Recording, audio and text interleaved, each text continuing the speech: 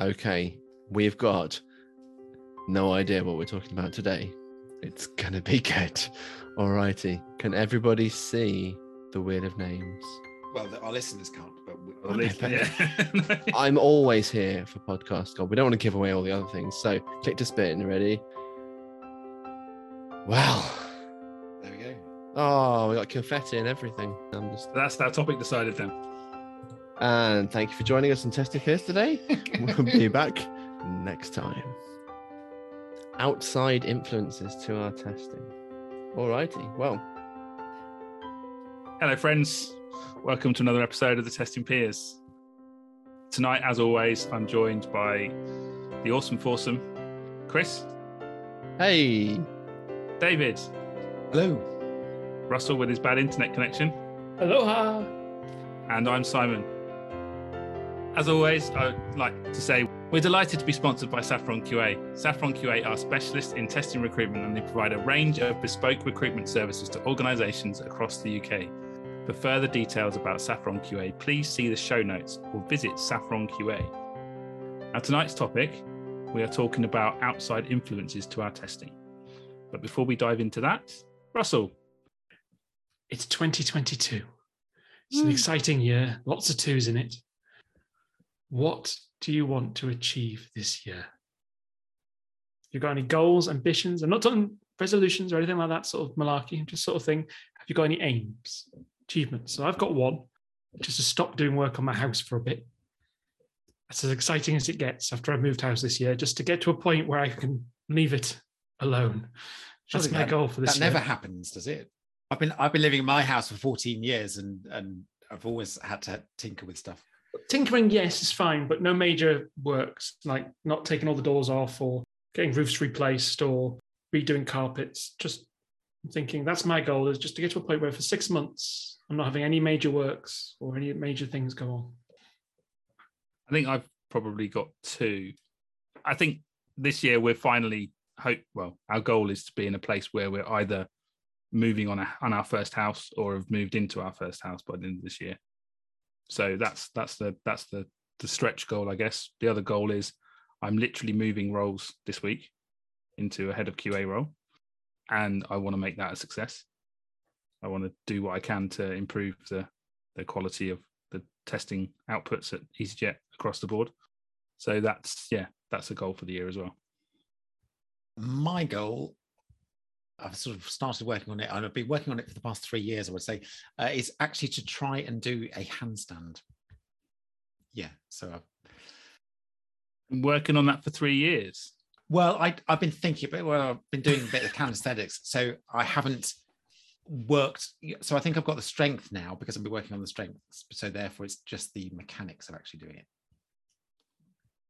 But it's not just a kick up; it's a frog stand. Yeah. Do a handstand. I'll be happy to. We could do a handstand photo off when we next see each other. That'd be brilliant. Which would be a lot of fun because handstands hurt, but they're fun. And Russell going to sit drinking the beer. Yeah.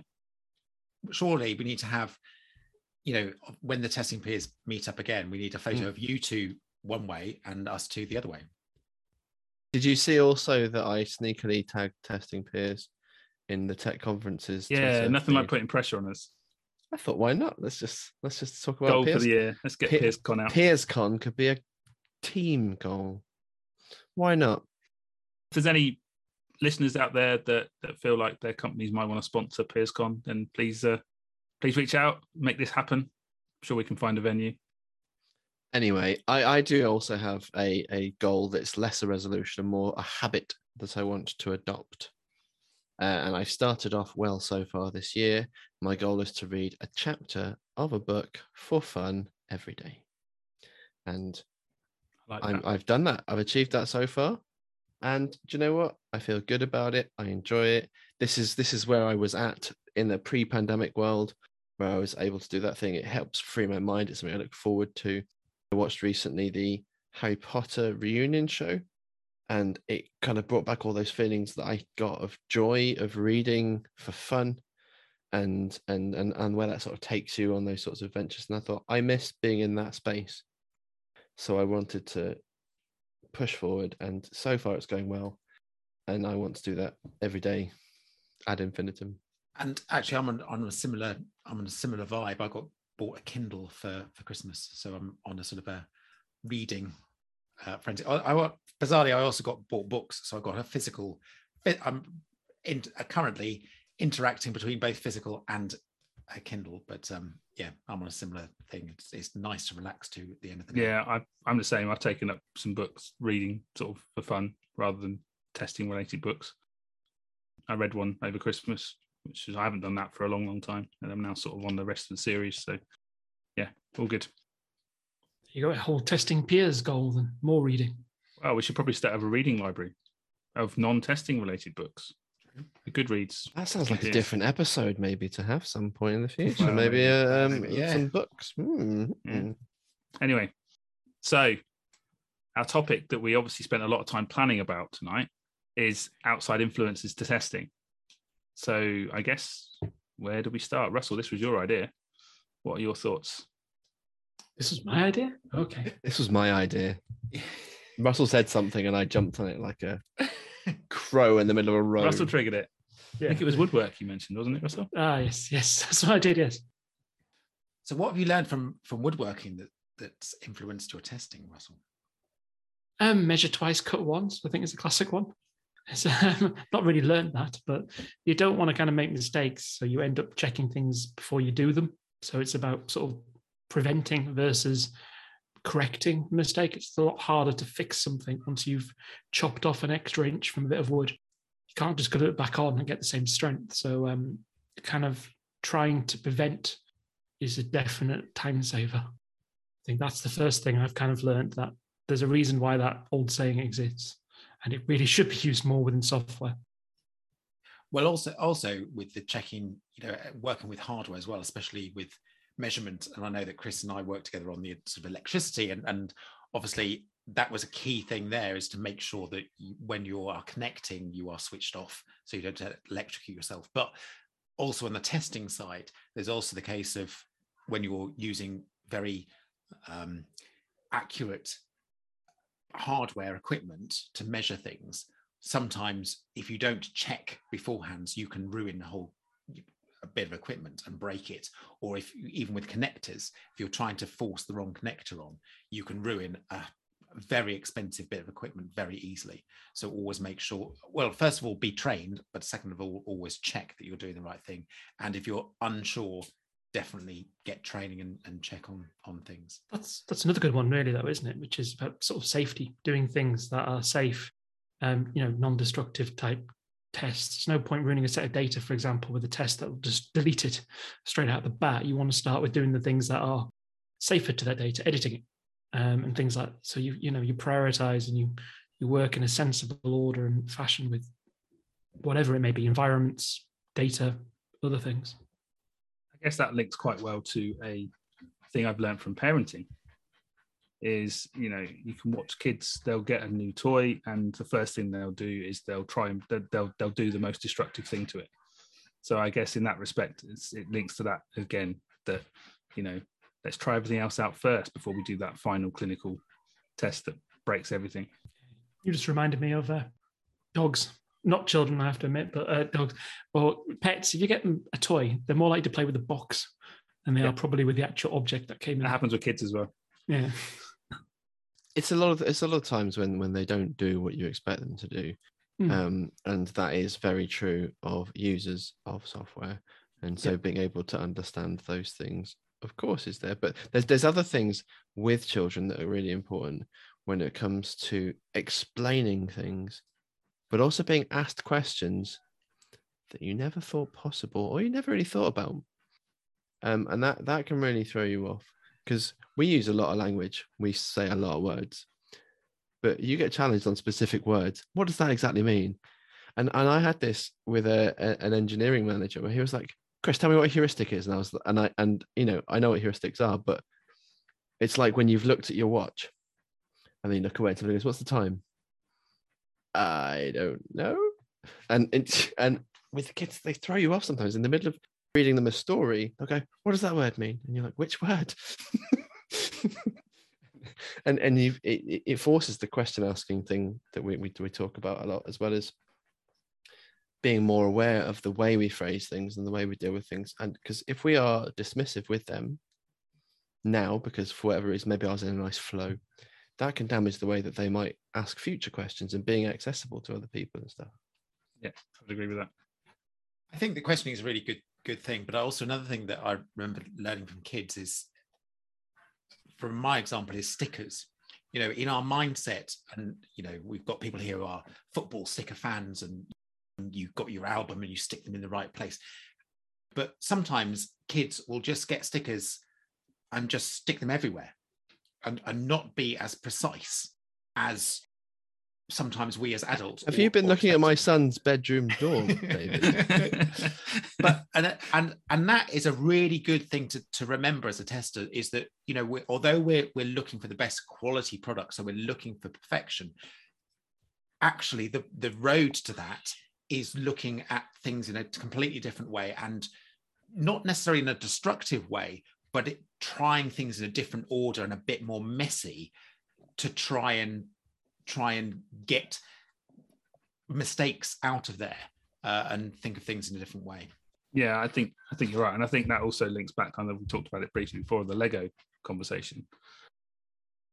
I'm certainly one that if I'm building a model for one of my boys, I want to follow the instructions and build it as the instructions say, and end up with the Ferrari car or whatever it is else we built. Whereas their minds go to, oh, if I just put these pieces all over the place and I'll make something completely different. And I instinctively want to go, no, that's not how we do it. But equally, it's letting them go. And the same could be done with the testing. You don't want to be saying, no, we have to test it this way. Because in our minds, we want people to be free and creative with their testing. It's all right to have the sunny day scenario at times. Yes, absolutely. You should be allowed as a tester to have the freedom to go rogue. It's that concept of, if you just did user journey testing, shall we say, then you're going to miss a lot of the abnormal, the things that cause the bugs, the things that stop orders getting processed on websites, all those sorts of things that go out there, which are real world. Payment fails, other things happen. You might think of the common ones, but it's the uncommon ones. Person that puts the postcode in first rather than the first line of the address, just because they know their postcode rather than the house number or something crazy. And it just does things in a slightly different order that makes website go a bit wonky. Yeah, agreed. I did think of another one with kids. Do you notice that kids see stuff on the telly and they want it? Yeah. And then sometimes you give them the things that they want, and they're not interested. We've had Christmas recently, a load of presents. Some of the stuff they explicitly asked for, they didn't play with it. They didn't even get out of the box. Because if you give people everything that they want without substance, without understanding, without talking about those sorts of things, that derails you, because that wasn't what I was planning to get, because I'm a very thoughtful gift giver and stuff like that. But also, you know, I want to please them. I want to do what they want. But this is often the thing with requirements from customers or from product managers, people outside of things, where they derail you in your plans, and giving stuff everything that people want to everybody doesn't necessarily help. I once asked a whole development team what they wanted in a workflow on Jira. I gave them everything they wanted, partly to prove a point. I gave them everything they wanted in the order that they wanted it. And guess what they said to me? It's not what they wanted. It's not what they wanted. I don't even use this. Why is this here? It's not useful. How is this helpful? It takes a really long time to do everything. I don't want to go into Jira because we've been going for a long time. Yeah, let's not talk about Jira. Lovely tool. Also, horrible tool at the same time. Depends on how it's been put together and who's looking after the thing. Mm-hmm. Indeed. Let's move on from children and pets. What else is there? Yeah, so my background, I think I mentioned it before, is from sort of a scientific background. And so therefore I always sort of see testing as a series of experiments. With experiments, you generally start with a hypothesis. So naturally, the hypothesis should be that you have got bug-free software. And so therefore the assumption is that you won't have bug-free software. So therefore, you start off that assumption, and then you build your experiment around that, or your tests around that. And so that's basically what I've learned from being a scientist, at least, is the series of experiments to prove your hypothesis, or get as close to your hypothesis as possible. So last year I was moving house and I was searching through what it was I wanted in a house, what my price range was, locations, like catchments for schools. There's a whole bunch of things. And what I found really interesting talking to different people, including you three, was that we don't want the same thing. We don't want the same thing out of the box. We don't want the same locations. We don't want the same spaces. We don't want any of these things to be identical to each other. And so I could show a layout to a house to Russell, and Russell with his architect mind might look at that and go, that doesn't make sense. That's a bit stupid. I'd never want to live in that one. Where's the garage? Where's this? Where's that? I could show it to Simon and Simon would be thinking, well, where am I going to put the dogs? What about this? Is the school the right sort of thing for my kids? Yeah, all these things. David would probably be looking there with some sort of scientific hypothesis or something. But How strong is that wall? But it's we don't all have the same requirements, and so like it's horrible looking for houses because you might never find the thing that you're after, and you end up having to compromise on what you thought you needed or what you might need, and even when you're seeing stuff on a screen, it isn't the same as seeing something in real life. And I would never buy a house without having gone to look at the actual place, without looking at the context of where I actually am, understanding like what direction is the house facing, what else can I see around it, what are the people like, is the traffic bad, all those sorts of things. I Google to find out if there's been any sort of police, issues in the area, and do all that sort of background check. I can't find all that stuff online. I can find a lot of it, but if I don't actually experience what it's like in the place and look in all the corners, they use fisheye lenses on flipping shots that mean that the room looks nothing like it in real life. It's very irritating. It is. And it's you can have stuff down on paper that looks perfect, but until you actually see it, you're actually in there, you're actually around it, it's a very, very different experience. And taking that in mind means that no matter how great I've designed something, maybe I've got a model that I think is wonderful and it's going to change people's minds, unless I try it out with other people and get them to experience and try and articulate what it is, and then maybe even experiment, to your point, David, about things, I'm not going to know if it's actually right for me or if it's right for them. Who'd have thought I'd make some sense out of that? What? Well, the other thing from that sort of story, Chris, is how we all do want different things, but we all do want a house. So we know we want kind of the core features are the same. The nuances are how many bedrooms, locations. None of you want to go north where I am, do you? So the location's different. The schools are important to different people for different things, different age groups. So there is lots of different levers, but actually a lot of the levers are the same. A few of them are different. Does it have a garden or not? So on. So there's a range, and we operate within that range. And some of us prefer certain behaviors over others. But I think we all pretty much are guaranteed that we want it to be watertight. We wanted to have a roof on its head, on its walls. We wanted it to be safe, secure. There were certain things, internet connection, otherwise no more peers. Though Chris did compromise on that, and I seem to be you as well. But there were certain things that the high-level features, we want to call it, we probably could get relatively close on. Maybe the schooling would be probably the difference. Maybe the number of bedrooms might be. But we'd all agree that we want a bedroom, at least one. So there's some criteria that we can get. But if you try to get everyone happy, you're going to fail. And that's where range is good and being flexible is good, and other things like that help. There's a context thing with houses, if we're going to continue with this metaphor, in the sense that in the world of Agile, we can build stuff and we can iterate on it. Houses, you can't have a 1-bed house and then iterate on it to suddenly make it a 5-bed house. You can. Necessarily, because of the surrounding context. Planning constraints. But if you know you're building a 1-bedroom house with a view to making it bigger, that's a very different way that you plan the foundations and the space that you've got to if you know you just want that 1-bedroom house and what you're going to do with that space. And so that's why it's important to have short and long-term goals. And even that a long-term goal can change, but we need to understand that if I'm building something with a view to building it differently, so maybe I'm looking at modularity, scalability, or one of those things, it's important to sort of understand the direction in which I want to head. Or if this is the end goal and it's one and done, heck, that's really easy. Yeah, if you're thinking about trying to house 1,000 people, then buying a plot of land that's 10 meters square is probably a bad idea. Again, taking on this analogy and going a bit further, sort of slightly different direction, is the sort of interpretation of the plans, especially if you're building it. You know, that actually, and I thought initially of Chinese whispers, but we can carry on with the sort of building. You know, Chinese whispers, if you send the whispers round, the end message can be very different. And the same if you're describing a house, you might describe a one-bedroom house, but actually if you describe it in a particular way, and someone is trying to draw it, or three people are trying to draw it, they will come up possibly, unless it's very well described, in very different ways.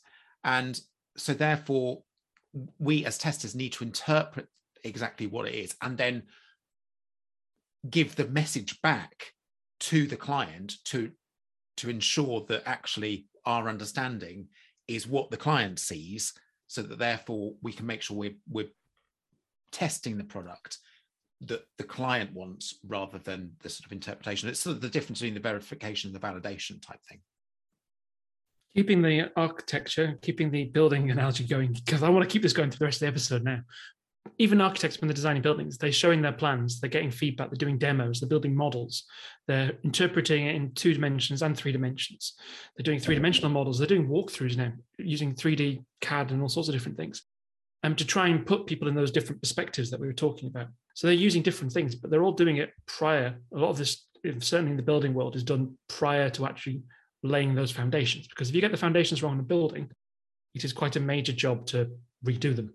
So there's a lot of work, isn't there? And there's a lot of planning you have to go through. You have to get approval for these things. You have to prove why you want to build the thing, and you have to sort of, it is generally less agile, I would argue, that generally the building systems and processes and governance. It is, and and you're right. But you probably could do. You can buy modular boxes and those. Oh, is it Hoff houses? Are they the ones that you can make boxes and they kind of pre-pack and things? Or am I really wrong? No, Hoff houses are a German prefab sort of building thing, but you can't. You get them to design it all for you and then build it for you very quickly. Wasn't fully following on Grand Designs. I apologize.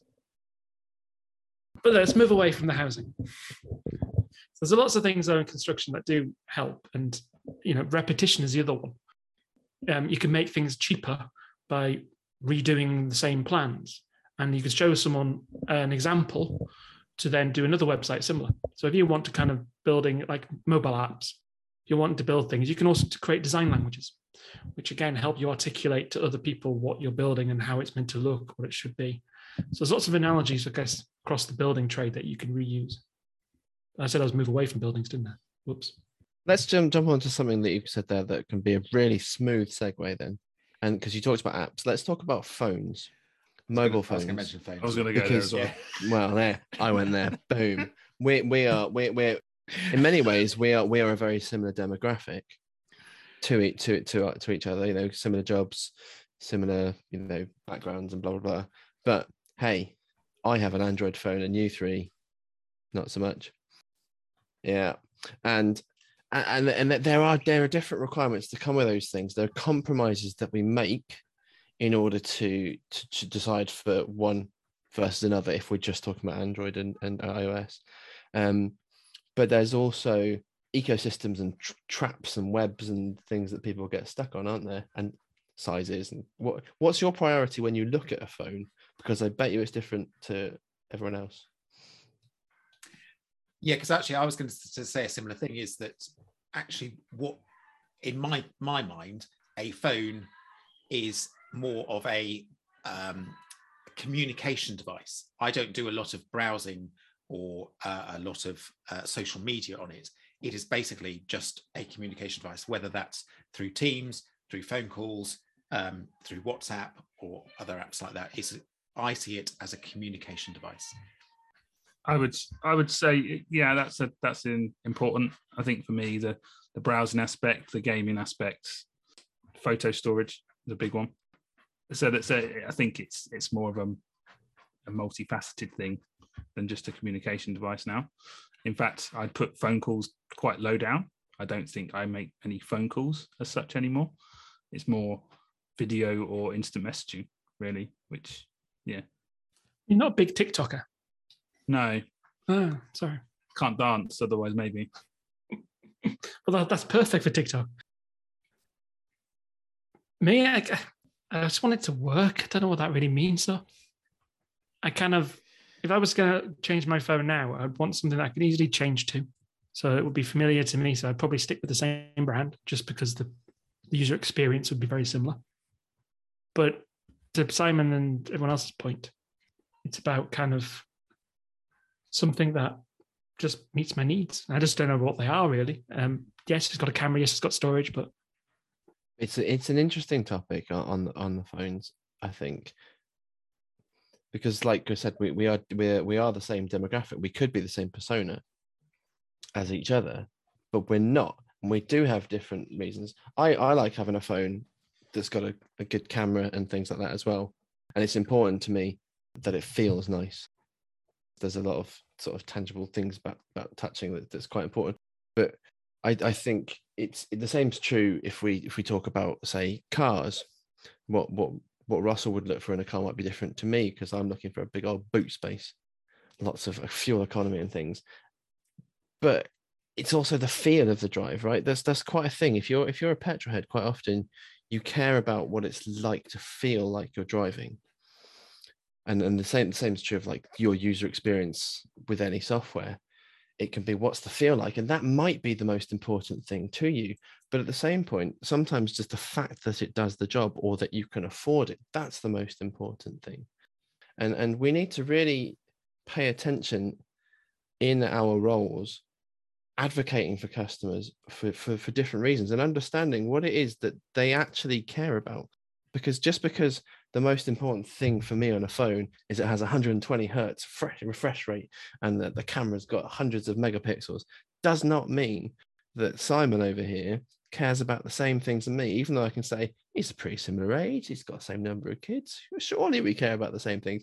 For all I know, Simon cares most about podcasting. Yeah, he has a few.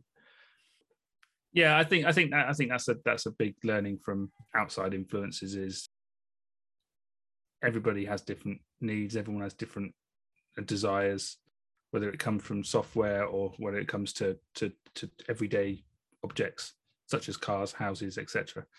I think we can take a lot of that back into our roles to make sure that we're not testing, as David mentioned earlier, that the happy path, the good path. It's about making sure we're thinking of as many different varieties of scenarios as possible, thinking about the users and that everyone has different requirements, and that leads down to things like usability, accessibility, how secure things are as well. So we can learn a lot of that from our outside influences, and just by browsing other apps on our phone, having apps on our phone, I'm sure we all have frustrations with certain apps that we use that seem to require us to log in a lot more frequently than others do, or Patron. Well, yeah. I wasn't trying to name any particular, but yeah, I don't mind. But there's particular apps that do things in particular ways that are frustrating. I think I've mentioned it on one of our earlier episodes. There's a thing with the Amazon app that the notifications that come down on the iPhone don't go away again after a couple of seconds. They just stay on the screen. So you have to manually swipe them away, which is a minor frustration, usability frustration, but it's Amazon. You're going to continue using Amazon. In most instances, it's something you learn to live with. Other apps won't be as fortunate. But really, a lot of this can come back into the way we work and the things that we think about when we're doing our testing. And that should form part of our plans is by thinking about some of the things that we might do outside of our day job, but could influence and help us with our testing. Yeah, I'd like to go back to sort of almost full circle to the banter we said at the beginning when Chris mentioned about books and reading a chapter a day, and I mentioned that I got a Kindle, and I've had this discussion with people as to what aspects do you prefer or not like about the Kindle, and in my mind, we've got to recognize that books have been around for a very long time, and people like the physicality, the tactile feel of the actual book, which you can't get from an electronic device. However, an electronic device is far easier to take a whole library around with you if you're going to read in a coffee shop than taking a library of books. So as testers, we need to recognize that there is a need for, or I personally think that we need to take pride in what we're doing, but recognize that actually there may be other ways of doing it, that people might not suddenly change the world in order to go with the electronic reading device because they actually like the tactile nature of the actual book. And it's recognizing that there are different opinions, which is going back to the whole discussion we've just had, that it doesn't mean to say it's the wrong way. It just means that people have a different way of actually doing it. And we need to recognize that as testers. We have to go back as well and understand what the products that we're testing are trying to do. What are they trying to achieve? Like a Kindle isn't trying to be the physical tactile book as much. It's about the portability. Those are the characteristics that are more important to it. Phones, you've got some phones that are designed to be incredibly simple to use. That's their target audience, to get simplicity. And that's what you need to test around. That's what you need to consider in that. Where you've got some other things where actually usability, the Simon complained about sort of the Amazon app, how that's probably a really bad thing for Apple, because that's the sort of thing they pride themselves on, usability. So if you understand the sort of marketplace you're going for, the product, if that makes sense, and that's working with your product managers, your product teams, the customers themselves, it can help give you perspective to see whether actually the solution is meeting the need. And as we said before, you've got to think outside the box as well. There's just your interpretation. But I would encourage everyone on this podcast to meet your actual customers, your real life customers, to go out your way to find them, to speak to your customer support teams, find out what the nitty gritty things is that people call about. What is the complaints? Because that can have a massive influence on how you prioritize and what you look at in the products. There was some furious nodding going on there, listeners. I would say there's loads more we could do, and this is why when we talk about trying to stay in touch with trends and trying to keep up to date with latest things can help us, and we shouldn't just try and stay within our own bubbles. There's probably millions of different suggestions that we could come up with of where you could go to find different things. Maybe where I look to on Twitter, or if I'm out and about and I see something, oh, that could be an interesting metaphor for testing. There's probably loads of cool things, and it'd be really nice to sort of maybe discuss things as we are inspired by various things down the line. But we've probably come to the end of the line today. So thank you once again for joining us for this episode. We've had a good time listening to each other talk. There we go, we'll say that. And talking to each other, and really sort of looking at what other outside influences have helped inform our testing, going forwards and going backwards and rounded about. We really thank you for your continuing to listen to us. We've been doing this for over 1.5 years now, and we're having a really fun time. We love listening to your feedback, and we really hope to hear more from you. If you've got ideas of things we could talk about, reach out to us. We're on most of the socials. We're on Twitter, Instagram, LinkedIn. Are we on other places? Facebook? Yes. Good Pods. We're on all your favorite podcasting platforms, but you know that because you're already listening to us, aren't you, listener? Thank you very much. If you want to support us, please find us on Patreon. And otherwise, stay tuned. There'll be another episode coming your way soon. Thank you very much.